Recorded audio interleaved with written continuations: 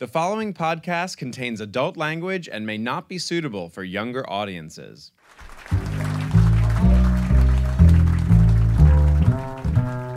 From Tommy Boy to Black Sheep and Just Shoot Me, David Spade helped define comedy in the 90s. In this episode of 92Y Talks, he sits down with fellow comedian Colin Quinn to discuss his time on SNL, working with Chris Farley, and his new memoir, Almost Interesting. The conversation was recorded on October 25th, 2015, in front of a live audience at New York's 92nd Street Y. Hey, boss. Well, let's get right to it. I read the book, and by the way, I just zoomed right through it. It's a great read. It's a real page turner. It is. And the first thing that, of course, occurred. What the hell's the matter? I'm just laughing and waiting for this question. All right, no. The first thing is the fact that you grew up. It was rather a sad childhood, you know. Yeah, yeah. Sammy left early. Sammy, your father. Sammy, my dad, scrammed on us. Yeah. He moved with you to Arizona from Michigan. Yeah, born in Michigan. 3 boys: Andy, Brian, David. Took my mom out of college to move to Arizona, so he could cheat on her in another state. I don't know. I guess he'd gone through Michigan and he wanted a fresh start, but he said he had a job there, so we all moved over there, and then he did not, and then he left. So he sort of dumped us there. But it was just tougher because my mom was out of her last year of college, so she had to just do sales jobs, temp jobs, whatever, and then had the 3 kids, which is obviously a drag, and 3 boys, which is more horrible, I'm sure. And he was kind of a charming rogue, if I remember correctly. Right? Like he showed up back in your life over the years, and he was like used to do impressions of him. Yeah. I always talked about my dad because it's that weird thing of like you want your dad around, but he was never around, and then my mom we'd wait for him, like, back then, because I'm old, we had a phone on the wall, so you couldn't text him, you didn't know where he was, you don't have a phone number. You have like an old phone number and a napkin, they're like, he doesn't live here anymore. You're like, So you had to just wait until he called you, and then he goes, I'm going to pick you up Friday, and we'd be by the door, all of us, and then it'd be like 4 o'clock, 5 o'clock, 6 o'clock. My mom would go, all right, let's just order a pizza. And then he just wouldn't come, and then like 3 months later, he'd do it, and then he was like a hero when he came over, like, oh, you're so great. And my mom would be leaning in her row with the cool cigarettes going, yeah, he's a real charmer, Yeah. This guy's a real prince. And so, but we always thought he was a hero because we never saw him, and I guess we were trying to impress him or whatever. And then he started popping up in your life, and then your brother. Yeah. Then once you guys started to make it. Yeah, my brother, who's here tonight, he's the middle brother, I'm the youngest, and then there was Brian. So Brian sort of was older in the time, and he got to see the stepdad, and like he saw more stuff that I didn't, and I wasn't privy to, thank God. So he was a little more shaken by it, I feel. And then Andy and I were doing all right, but we didn't get in as much trouble. But when we got a little older, yeah, he started popping by. Andy was older than me, and I started seeing him because I started doing comedy around Arizona. And when you do comedy, so I got a little local whiff of celebrity just because I was a guy. And so he started coming around more. And then he goes, we should get a place together because you have nowhere to live. And so I moved in with him in a 1-bedroom with like 2 single beds. And he goes, if there's a tie in the door, get lost. You know what it means. And so I had to, like, if he brought chicks home, I had to wait. And so I just basically lived with him, and he'd pop by the comedy clubs and started tabs and would milk off that for a while, Man. and then Andy, I think he was hanging around with Andy. Andy was doing well in advertising, and he'd hit him up. And Brian wasn't doing as well, and he would not hit up Brian or just even hang out with him, which was rude. And then we got a little older, and the more I got known in that world, he would hang out. And then Andy and Katie started Kate Spade, and so and then was another thing to brag about. So I think he'd skip Andy, go, my daughter, Kate Spade, just to skip the clutter, you know what I mean? Like, I don't want to go through the whole thing. Well, Andy, they got married. So, and he'd go, and this is, you don't? David Spade? I don't. All right, I'm out of here. But usually something would click, and he would get in with the gal. So that was his sort of story. And it was odd because we were always trying to be friends with them as we got older. This story doesn't sound like a comedy so far in the book, no. but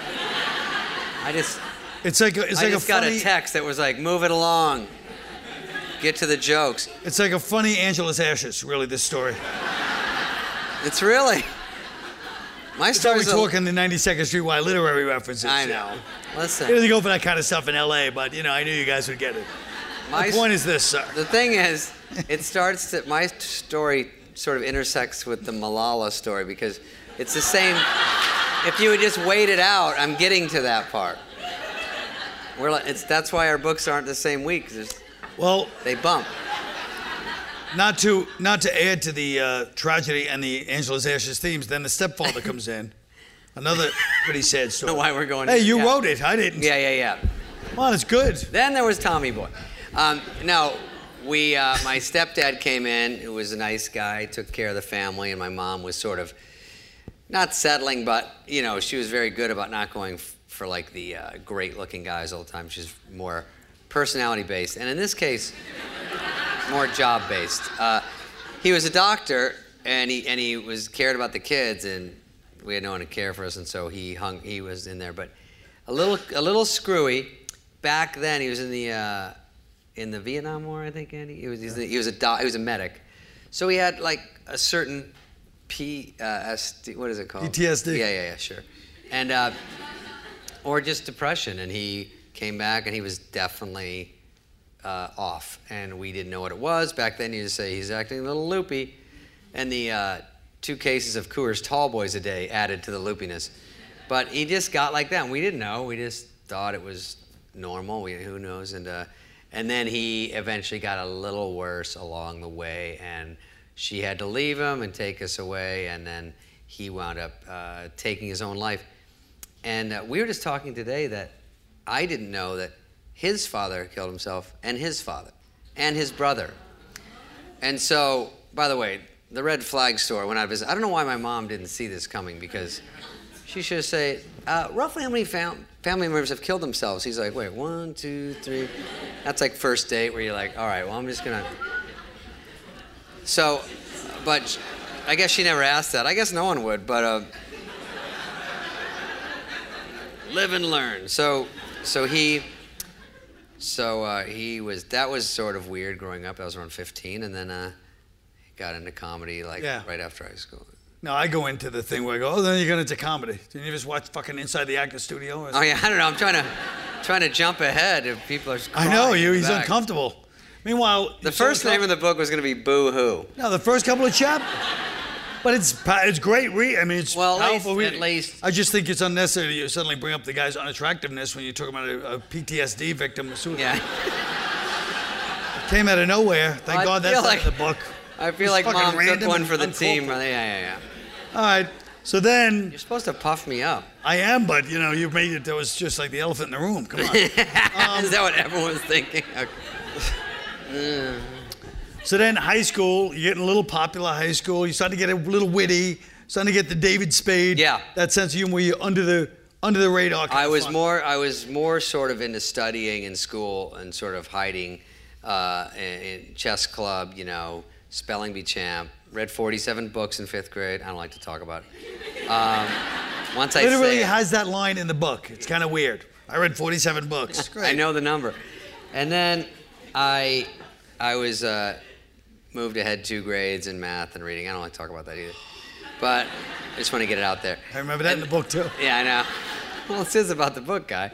So anyway, you guys are cool. What it was I'm going to talk to you. But Andy, we were both skateboarders. So I was skating, but I was sort of living this life, which I sort of hype up, I guess, as being this nerdy guy. But I had all the components of a cool guy. Like I had white blonde long hair, and I had Quicksilvers, and I was tan back then. I had some shit going on. But then Andy was super cool. So when we got to high school, all the schools merged, and everyone liked him. And then they were like, oh, you're his brother. Oh, you're cool, I guess. And then It was that fast. Like, all the people from my school like, wait, he's a nerd, he's a geek, you don't get it. But because they merged. So they were trying to get the word out, like, you're making a mistake. And I was like, no way. And I took the new friends and never looked back. And so then I got into school and always thought I could go to any college I wanted because I was always in 5th grade going, I'll go to Princeton maybe.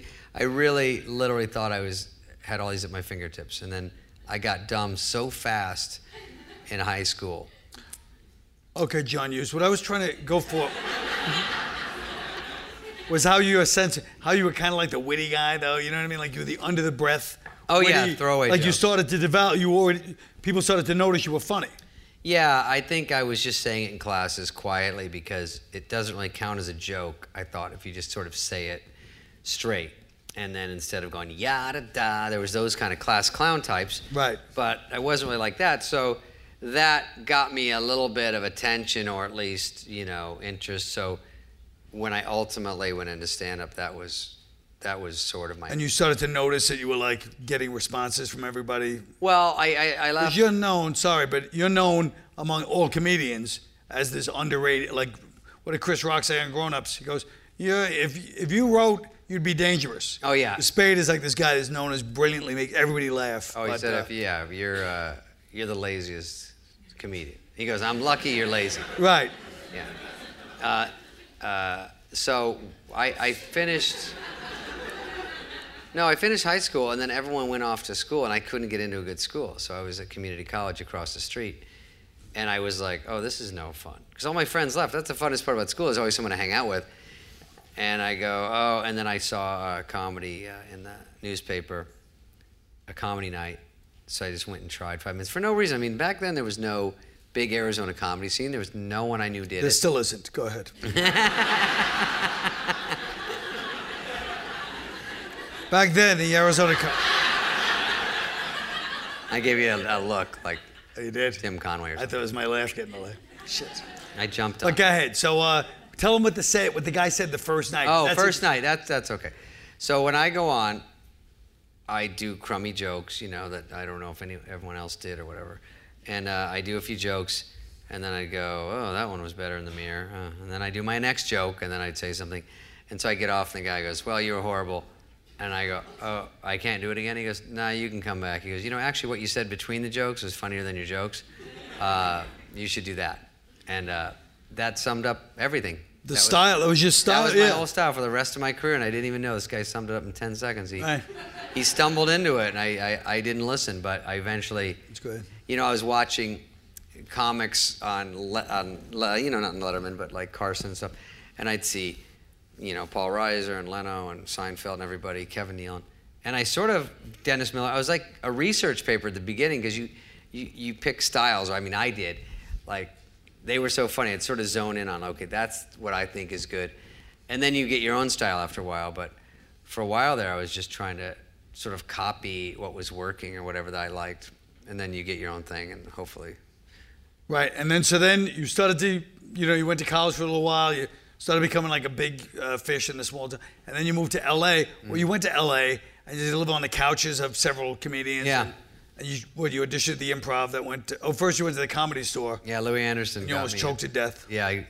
Louis Anderson got you in. At the Comedy Store, and I did a horrible audition. I thought it was all right, but he goes... We don't at this point. Mitzi says no.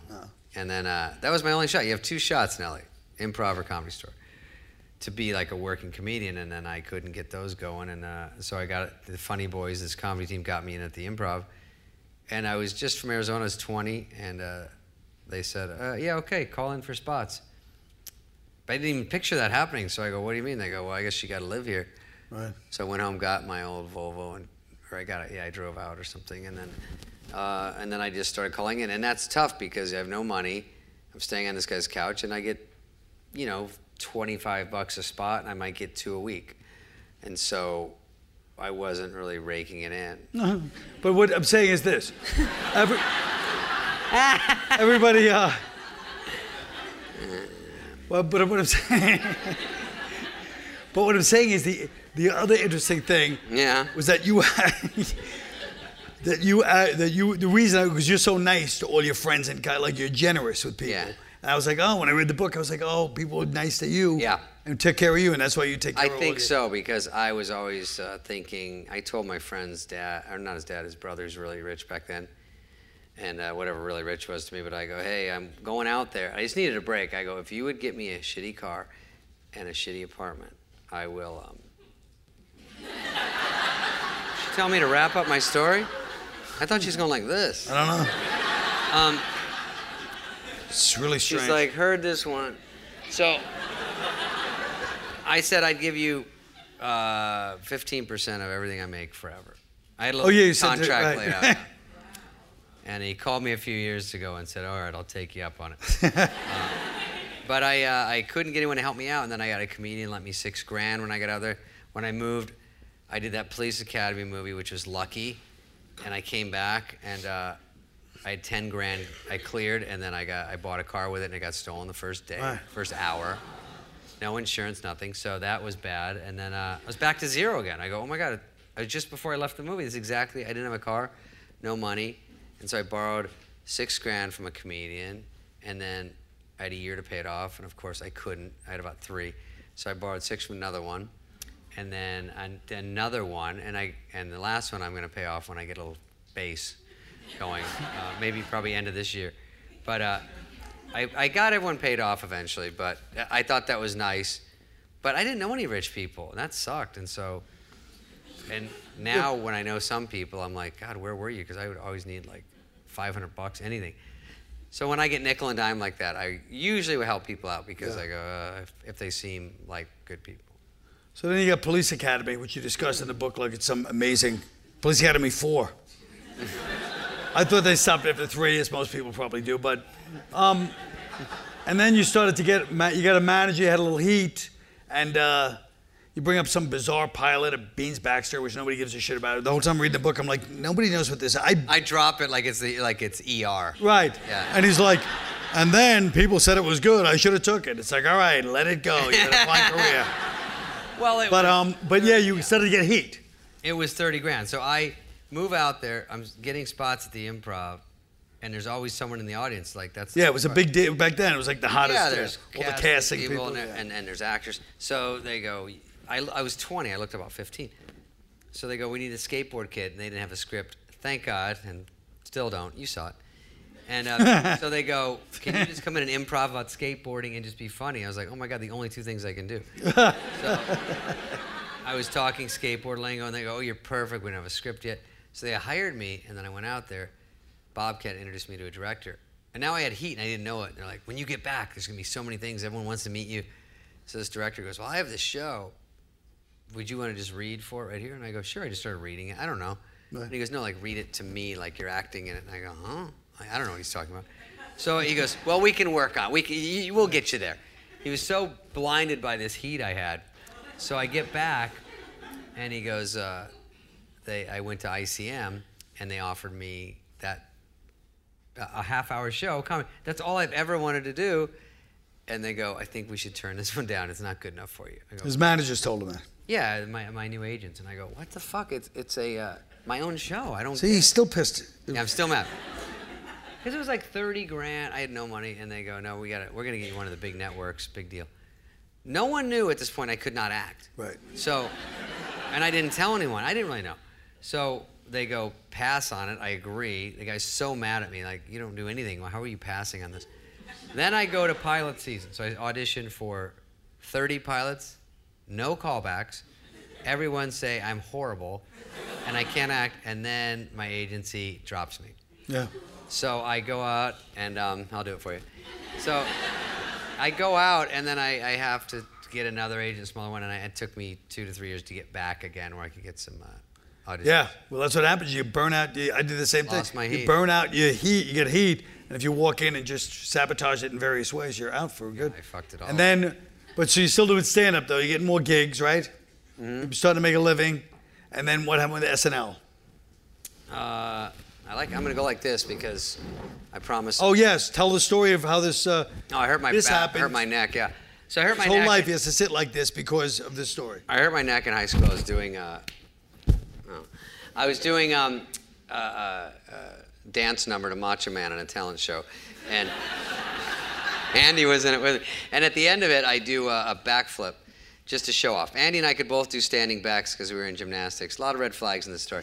So I go to do a backflip before the show at the cafetorium, and I do a backflip, and I go, don't spot me. And it was like this, and I landed right on my face. I missed my feet, where you're supposed to hit them. and I land all my weight on my face. Popped up, teeth are bleeding, nose is bleeding. I'm like, hello, darkness, my old friend. I fall down. And then they go, you okay? I go, no. I go in the back. They get a doctor from the house of my mom. I don't know who my mom is for an hour. I'm awake, and the doctor goes, oh, he's a bit shook up. And I go, okay, that's not a medical term. Are you from Gunsmoke?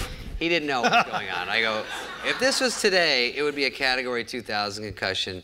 If it was the NFL, they would stop the game, chopper me out. The other team would be on one knee, you know.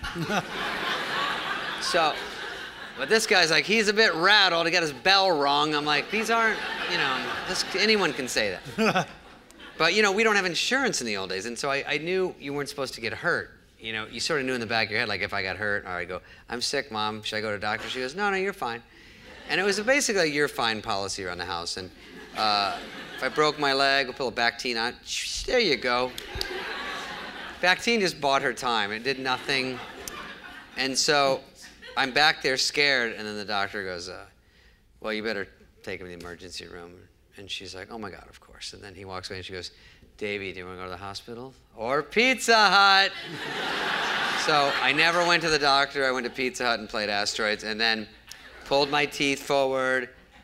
But it got rocked. So ever since then, it's been like troubling. I don't think the stress of the world is helping it, but it's bad enough when people go, my shoulders are tight. But when it already started wrong, I think it makes it a tiny bit worse. But it is a drag. It's boring. But so then you get this thing. You've had it ever since. Yeah, it's still not great. Yeah. But then you go to New York. You're doing stand-up. You're going on the road a lot. You're paying your dues. I remember you were like the first guy that was kind of from out there that went to New York and did all the shit Jersey gig one-nighters. Yeah. Nobody else would do that. Yeah, they were tough. I'd want to. Well, you take I had a couple props back then. My mom's blue honeymoon suitcase with her initials on it, and I would take that in the subway, and then I go to the Improv, and then you meet a comic, and they would drive you to a gig in Jersey, or wherever, for like an hour away, or whatever, and I get $75. Then I come back with the guy, and then take the subway. And where would you stay? I stayed at my buddy's place in Columbia. He went to Columbia, so I stayed on his couch, which was a love seat and an ottoman. So sideways to my feet. There's a reason you don't see this position in mattress commercials, because it's not comfortable at all. And so, but I did that every night, and then after a month I would clear 500. So I'd go back to LA. But anyway, I did those for a while, and then finally got the HBO Young Comedian special. That's when things started to get better. And then Lauren saw that, brought me, Schneider, and Tom Kenny out for an audition. We did it at the Catch Rising Star, probably, right? What's that? Catch Rising Star, is that where they have them? And then I bombed, Rob bombed, Tom Kenny killed, and they took me and Rob. Right. I mean, Dennis Miller, before I went out, thank God, he goes, Spade, you don't want to kill too hard, you know. They don't like it if you're like a polished road act, some hacky piece of shit. I go, okay, thanks. So don't do good was the, you know. Right. Yeah. But they look at your written jokes, which helps, so that helped me because I thought those weren't bad, but we got on, and then you got hired as a writer. Writer-performer, right. Which I did not want. I wanted to just be on. I wanted the fucking hard shit over, like have 9 guys write for me. Right. And then when they go, you write for yourself, write for Dana, write for Mike Myers, I'm like, oh. And that's when you realize you're not that good. You got to write for someone else's persona. It's way harder. Tell us the first big sketch was The Assistant. Was that it, or Bye-Bye? Oh, like the first one. The one that people knew, probably The Receptionist, yeah. The Receptionist. So before he does The Receptionist, he has his new character, the And You Are. Yeah. And that was based on Patrick Swayze. Patrick Swayze's publicist. I went to the writer's room. Host walks around so you can talk to him Tuesday night. He's sitting there alone. I walk in the writer's room. I get an arm in front of me. I go, oh, hey. She goes... His assistant. She goes, yeah, the assistant to Patrick Swayze goes, what can I do for you? And I go, oh, I just wanted to talk to Patrick. She goes, right, and you are? And I go, oh, David Spade? And she goes, right, and this is regarding... And I go, a sketch? She goes, and he would know you because... I go, what? I go, I'm a writer on the show. He goes, yeah, it's just nuts right now. I go, nuts? He's reading People magazine. And so she goes, can you give him some time just to get his head together? So I walk away and I go, God, there's a sketch there. But I wasn't good at thinking of that concept, and like, those weren't jokes to me. That was just funny. And it took me a long time. Conan was trying to help me to say this is a concept, but that took me a year to write that, because I called Lorne in LA on the phone and I go, is Lorne Michaels there? And they go, and you are? And I go, fuck, again? And then this is regard, he would know you through, and then I go, okay, that person can be a sketch. That's funny enough. And then wrote that one up. Until the David Bowie part. Oh, and then David Bowie was the musical guest. He was trying to get on, you know, he's still trying to get on. He needed like something to, because unless you get fired, you know. Yeah, if you don't have a good, you know, sketch or a reason to keep you, they get rid of you and you get the new guy. And I was like, shit, time's running out. So they go, David Bowie's the musical guest. I go, I'll try to put him in the sketch because it might be an easier, sneaky way to do it. Because everyone knows who David Bowie is. Right. I wouldn't recognize him, blah, blah. So they send it to him. And then I get a call in that little, you know, mailbox, NBC yellow thing that says, David Bowie, call him. I'm like, so I go home. I wait all the way to get home. And then I go, by the way, no plan. Just all this extra time, and I have no plan of what to say to him. I go, is Bill Squankmeyer, whatever his fake name was. And then he goes, hello? And I go, hey. So I go, hey, David Spade, relax, don't be nervous. He goes, yeah. I tried to be funny right away, it was gross. And then he goes, I love this sketch, so funny. It's just a great attitude. I've seen this a million times. I can't wait to be in it. I go, oh my God, thank you so much. And he goes, one tweak, I'd play the receptionist. Do you want to play me in it? And I go, wait, what? Wait, you play my part? And he goes, yeah, well, that's the funny part. Like, I don't want to play myself. And I go, oh, wait. Oh, that's different. He goes, it's not that big a deal. You just switch parts. And then you could play me, and I could show you how to do it, and I could give you one of my outfits. I go, first of all, here's one of my heroes, and now I can get on the show as a writer, but I can't do it. And I go, I can't do it. And he was like, you don't want to do it? And I go, no. And he goes, oh, well then, what are we talking about? All right, talk to you later. And hung up, and I was like, oh, now he doesn't like me. In 2 seconds. And then I go, I just got to wait. And so I saw him later that week, and I said, it's just like a Wayne's World thing, like not that big, but I just want to have my own thing. And he goes, oh, okay. He understood. But then I finally got on with MC Hammer at the 5-to-1 last sketch in the show. And it worked enough there that we did it again with Roseanne, and then they put that first sketch up. And then maybe that was it. Maybe they did it one more time, and that was it. So we got lucky, you know, 3, and then that saved my job a little bit for a while. Yeah. And what about, what was the next one, Bye-Bye? What was the next, like? Next big one, probably Hollywood Minute, and then Bye-Bye. So there weren't that many, now that you say it. There was, I mean, one after Bye-Bye. Well, you were also doing the movies in between, right? Right, yeah. How did that happen? You felt like you were barely on the show, because they brought all your friends back. Well, one of those ones I didn't say was 2 weird things happened. Actually, the good stories aren't in it. Aren't in the book. No, there's 2 little tidbits. I told you one backstage that you said was you were glad it wasn't in. But this one I think isn't bad. I did a Hollywood Minute like I didn't even do a Hollywood Minute yet. So I just did maybe receptionist, or I was just on the show as like a little pipsqueak, and I got a call, and I was getting what, $900 a week as a writer, $1,500 if I got on that first year. So after the first year, I got a call coming in the second year, middle of the second year. Hey, they want you to do a Pepsi commercial for the Super Bowl. I was like, are you shitting me? Me? No auditions? Nope. They know you're on SNL. They need a young kid, sort of like a Michael J. Fox type. Come on. I go, oh, fudge. Okay. I go, it's unreal. $250,000. Oh my God.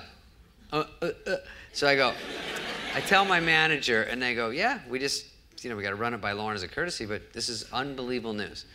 I go, oh, and then that night, yeah, Lauren says no. Sorry.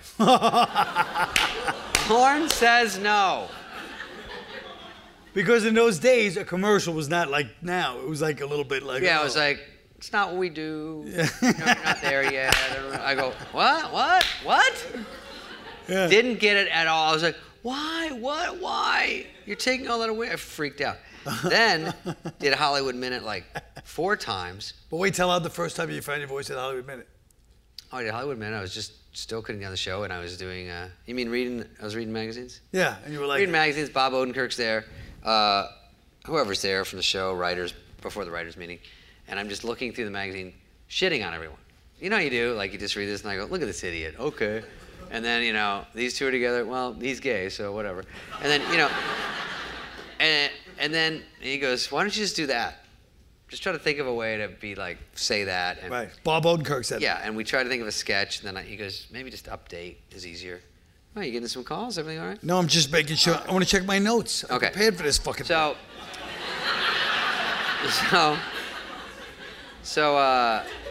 I do it, and it works out all right. But you don't know this part. After 3 Hollywood Minutes, they call me to dinner or to lunch in L.A. with Lorne, Bernie Brillstein, and Brad Gray, and who were my managers, but also Lorne's and a bunch of SNL people. And they go, Letterman's leaving. And I was like, oh, I know. I don't even think I got on when he was on NBC. And I go, oh, I know, I'm so bummed. They go, he's going to CBS. We want you to take over for Letterman at NBC. I go, you are shitting me. I can't even get on this fucking show that I'm on. And they go, $1 million a year? We'll start you. I think they've gone to Shandling and Dana. So I don't care.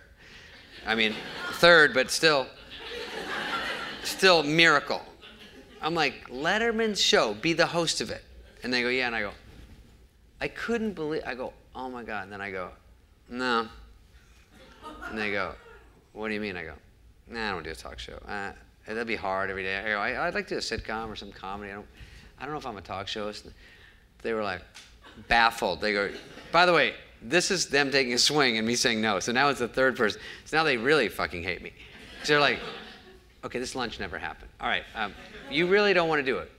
And we all three for sure do not understand what you're saying. You don't want to do it. And your reasons mean nothing. And I go, nah, I don't want to do it. It sounds like a drag. And they're like, I'll go back to $1,500 a week. So I go to the valet and Brad goes, $2 million a year? And I go, nah. Couldn't believe, I still look back and go, but it just wasn't my whole life thing to do a talk show. I feel like that's the end. Once you do that, that's it. And I wanted to try acting or try this. I didn't know if I'd do it. But there was still, when I was 26, I go, I still have a few swings, like whatever. And that's just the end. You just do a talk show for 20 years or a year, and then you're done if you're bad. So I don't regret it. I was shocked they would think of me. They go, you're sort of new, and you did this, you've got a little attitude on the show, and Hollywood Minute's sort of working. So that was flattering. And I know you're thinking of 50 stories I could have taken out of the book to put that one in. Is that what you're thinking? No, I was just thinking how you said do a talk show, it's the end 1 year or 2 years, and then it's the end. But I did one many years ago. It kind of was the end, but what I'd like to, so then you're doing these in between. Well, he's still, first of all, did you turn, was that before the Tommy Boy? Okay, and then came Tommy Boy. Then that summer, Lorne said, let's write a movie how you and Chris are at the office. So. And you weren't even on the show that much. No, Chris was obviously. But he felt like you acted like a star by turning down Letterman, so I might as well treat the guy like a you probably get respect. Yeah, he thought I was like a made guy now. Yeah. So I say, arf, of course I'll do. Well, wait, you and him were friends and you kind of had to... Yeah, we were on the office. So Lorne noticed or somebody... That's where Lorne's smart. He goes, you guys, whatever you do together is sort of funny. He laughs at you and you make fun of him and you guys just walk around the office in circles and that's fun. Yeah, I wouldn't phrase it... I wouldn't just phrase it, that's where Lorne's smart. You know, the guy's known as one of the legendary impresarios of comedy, so... Yeah. Well, that's his thing. We didn't just sign off on him. Sign off on this one thing he did. Sign off on Lorne. That's where he is smart. That's where Lorne got me. Yeah, he won me over with that. So anyway, so I say, of course I'll do it. So Bonnie and Terry Turner were staff writers. They wrote up the idea, which 2 guys selling brake pads. I'm glad I didn't have to pitch that idea. Who's buying that? You know, right. Who's like, we have to have that. So 2 guys sell brake pads in Ohio. Then what happens? We're like, that's it. Then we do sell them at the end. I go, don't tell me anymore, we're in. So we do that one, and Fred Wolf came in and fixed it, and we wrote it on the fly, went to Toronto. It was supposed to be in the summer, but as we were doing fixes and rewrites and scouting, it got pushed to August. So now when the show starts, we go, Saturday Night Live on Saturday, 1 a.m. fly to Toronto, shoot Sunday, Monday, Tuesday, fly back for read-through on Wednesday. I'd like to stop this story because even when I read the book, and I've actually lived it, I was like, oh. No, I'm not saying it's bad. I'm just walking you through it. Fine. I'm saying it in a good thing. Just to give you what... I know. I just didn't want you Yeah, to it was a sob story. sell it to the crowd like, hey, barely sleeping on those. Well, because I had a doorman at my building, and he goes, how are you, Mr. Spade? And I go, pretty good. And then I'd come in at 7 a.m., just got back from Toronto.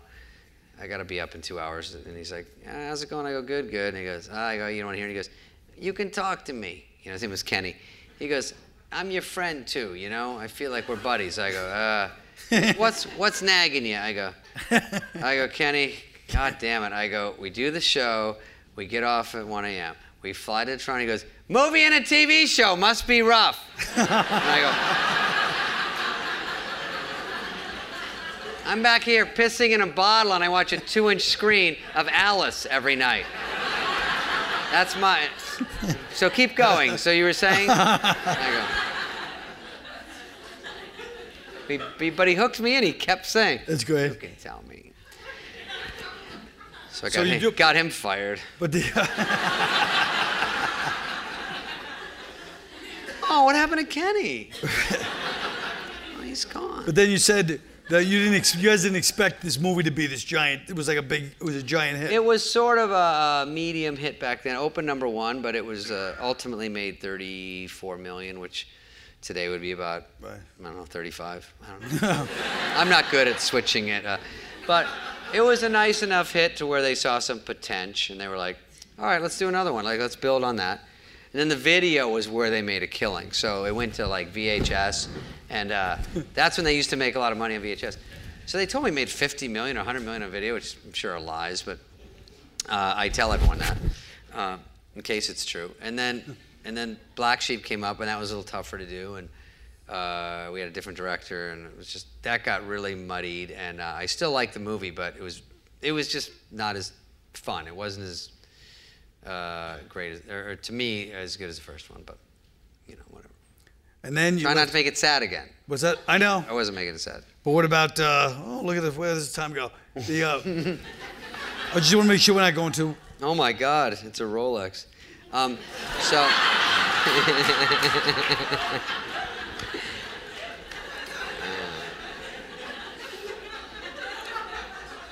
But you were also doing stand-up this whole time too, right? I was doing. I mean, you did a very underrated stand-up special, if I may say. Oh, that's nice. It was a great special. Thank you. I did one about 10 years ago, and I did one recently. And it's still fun to do stand-up because that's challenging to still be... someone's coming in? I hear somebody, yeah. Is it Skippy? So that's Skippy, by the way, was his assistant, yeah. You want to tell that story? I didn't know if you wanted to tell that story. No, I don't care. It's in there. It's almost time for the Q&A. Yeah. The Q&A is all right here. You don't get to say anything. We did them all. You already wrote them down. What do you mean? Right? Don't they write them down? Oh, okay. Yeah, I guess I read the quote. Oh, yeah. I thought they asked. But no, they wrote them and then, okay. All right. Skippy. So go ahead. Can I tell the Skippy one? Tell the Skippy story if you don't mind. For those of you that don't know. I had an assistant, 6'2", 300 pounds. He's my buddy. Met him on Tommy Boy. He worked for the director. Right. Nice guy. You knew him. Yeah. Sweetheart. And then one night, he sort of flipped out. 3 years working every day, no problems. And did a bunch of cola. I didn't know it. And at 5 a.m. I wake up, he's standing in my doorway. And I don't know who's there. So you think someone broke in, you're like, huh? But then someone is there. Right. It's always, they're never there, but you go, oh my God, I thought someone was there. He's like, and I go, oh, God damn, there is someone literally in the doorway, shadow. And I go, oh, Jesus. And then he goes, hey, what's up? I'm like, what's up? I go, is that Skippy? Is that you? I go, what's going on? He goes, oh, the alarm went off. They called me. I go, they called you? Then I sit up. I go, I didn't even turn the alarm on. Sorry. And he punches me, hits me with a stun gun. And then I hit the bed and I roll off the other side somehow. And there's already blood. And I go, what are you doing? What are you freaking out? And then he's like, 100% there to kill me. So he comes up, grabs me, throws me down again. My shirt rips off. I can't get to the back door. This is what you think when you have guns or when you have, like, I'll get out this way. Back door, I couldn't even get 1 second to it. I had to run that way. I'm like this. I don't know where I'm going. Open the garage. There's a gate to my house. It's a mansion. And so there's a push code, you know, and I don't have time to go beep, beep, beep.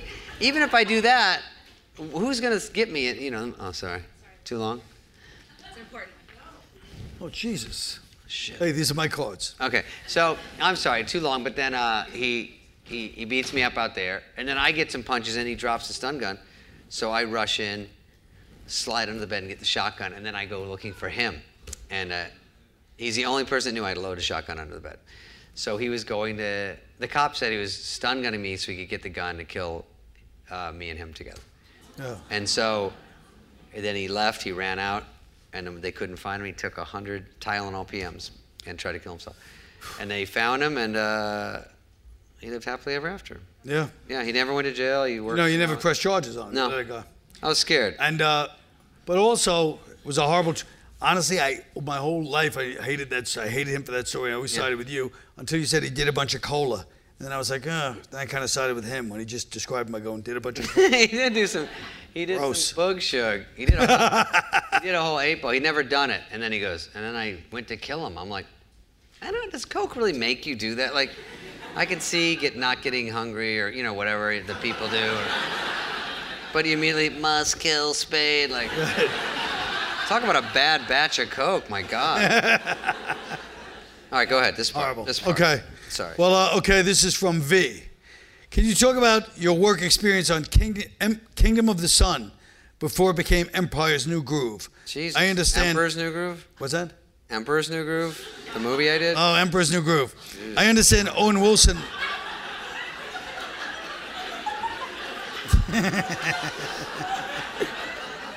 Owen Wilson was in it. Well, I said Kingdom of the Sun, so I thought of Empire of the Sun, that movie from... Sure. I understand Owen Wilson originally recorded the role of Pacha with you. Pacha, yes. Emperor's New Groove is a movie, an animated movie for Disney that I love and that I get a lot of nice comments on over the years.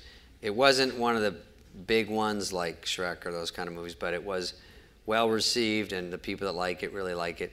It was first Prince and the Pauper, me and Owen Wilson flipping, and we did a 1.5 years of recording, and then Michael Eisner saw like an animatic after all that time and goes, I don't like it, get rid of everyone but Spade and keep him sarcastic, whatever, but do something else. And they go, what if he turns into a llama? And he goes, yeah, do that.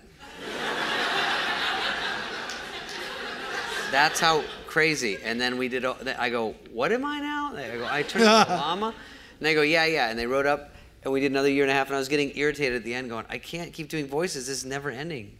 Because they don't pay you anything, so I just kept going in. I go, I don't know. And then I saw it and I go, oh my God, this is funny. I love it. So it was a good experience.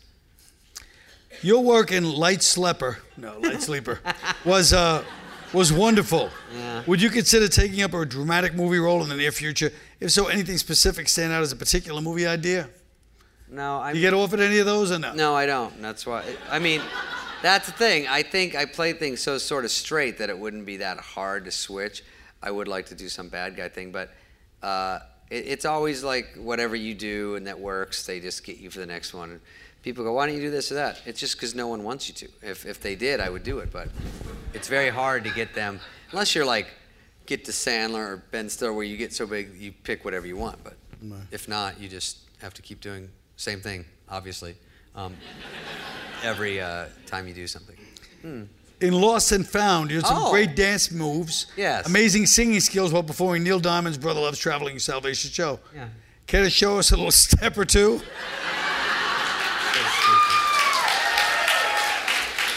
I don't. If you need a backup dancer, I'm your girl, not me.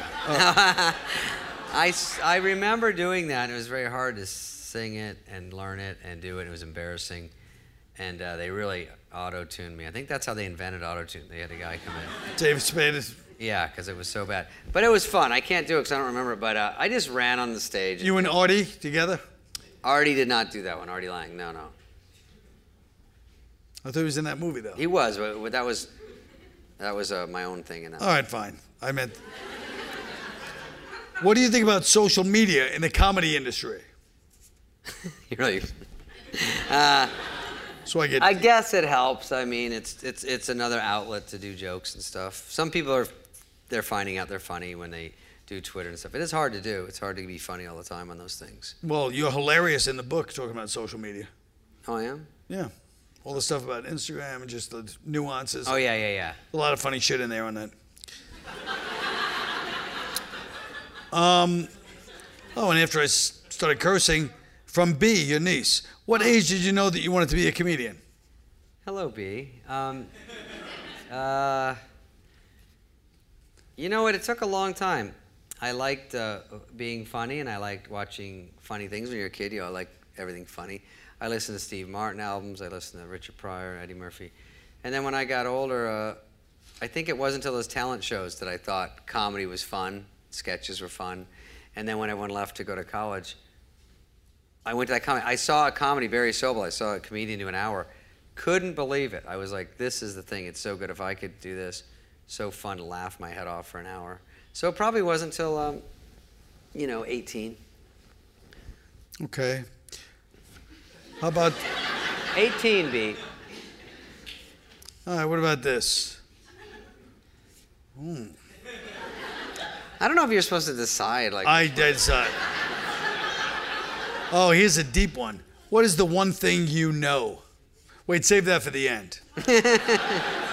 Who will win the World Series? Is that it? That's a question? No, that's not the last one. The last one is what's the one thing you know? Yeah, okay. I'll save that for the end. Mets? Yeah. What will your next book be about? Next book? Oh, my God. Obviously, I'm out of stories because I told you that one backstage you hate. Yeah. He's told us like 3 stories tonight that were great that weren't in the book, by the way. Oh, yeah. And then Letterman, they offered me his job. And I don't know. I'd have to... I don't know. I have no idea. Just all right. Great. Who do you want to interview and why? You want to interview and why? Do you want me to say you? No. Oh, I thought that was your question. I think we had that chance when I put my book out and I asked him. He's busy. No. Shut up. The coloring book. Ready? Oh, now let's get to the last question. This is a good one. Yeah. What is the one thing you know? It sounds like you've heard it before, maybe minutes ago. What is the one thing? What is the one thing you know? God, that's horrible. I know, that's a horrible question. It's too big. It's too big. I did hear a line in a song the other day I thought was good. It was Carly Simon, "These Are the Good Old Days." That was just out of nowhere I heard, and I thought that is true. Because you always go, remember the good old days, but you're actually living them, and then later you say those are the good old days. So you have to sort of be aware that to have your fun as you're doing it, right? No. No. I guess we all knew we were in trouble when you said, I heard a Carly Simon song the other day. And it wasn't a song that we don't all know. It's not like, it's not some obscure, I don't have any quotes from shit. Malala. I don't know. But, the book is hilarious. I mean, the book is so funny. I mean, I was laughing though, because the good thing about it is, whenever you see, like you wrote the way you speak, like there's just a lot of like he's, he abbreviates everything in real life, the way you talk. I mean, you're known. Yeah. Thank you, because doing the audiobook was more fun because you can sort of get into the stories. So because when you write, you don't know how to go, good days. Like you're adding noises and stuff when you talk. So I go, how would I do that one? So you just hope people sort of guess. But when you do the audio one, it was hard to do, but they're like, gah, gah, gah. So I get to do the whole thing. Huh? So you're telling everybody they just bought the book and you want them to promote the fucking audio? I don't know. I haven't done this before. But yeah, I'm learning. I'm going to learn from them. Say what it. But you're great. And like I say, all the comedians everybody loves you because you're so brilliant and very underrated. Very low-key brilliant. So I appreciate one of my favorite comics coming to do this. Thank you, buddy. Thank you, buddy. Great. Thank you. So we go back there. Thanks for listening. 92Y Talks is supported by a generous endowment established by Daphne Recanati Kaplan and Thomas S. Kaplan. You can subscribe to our podcast on iTunes and find more great conversations on 92yondemand.org.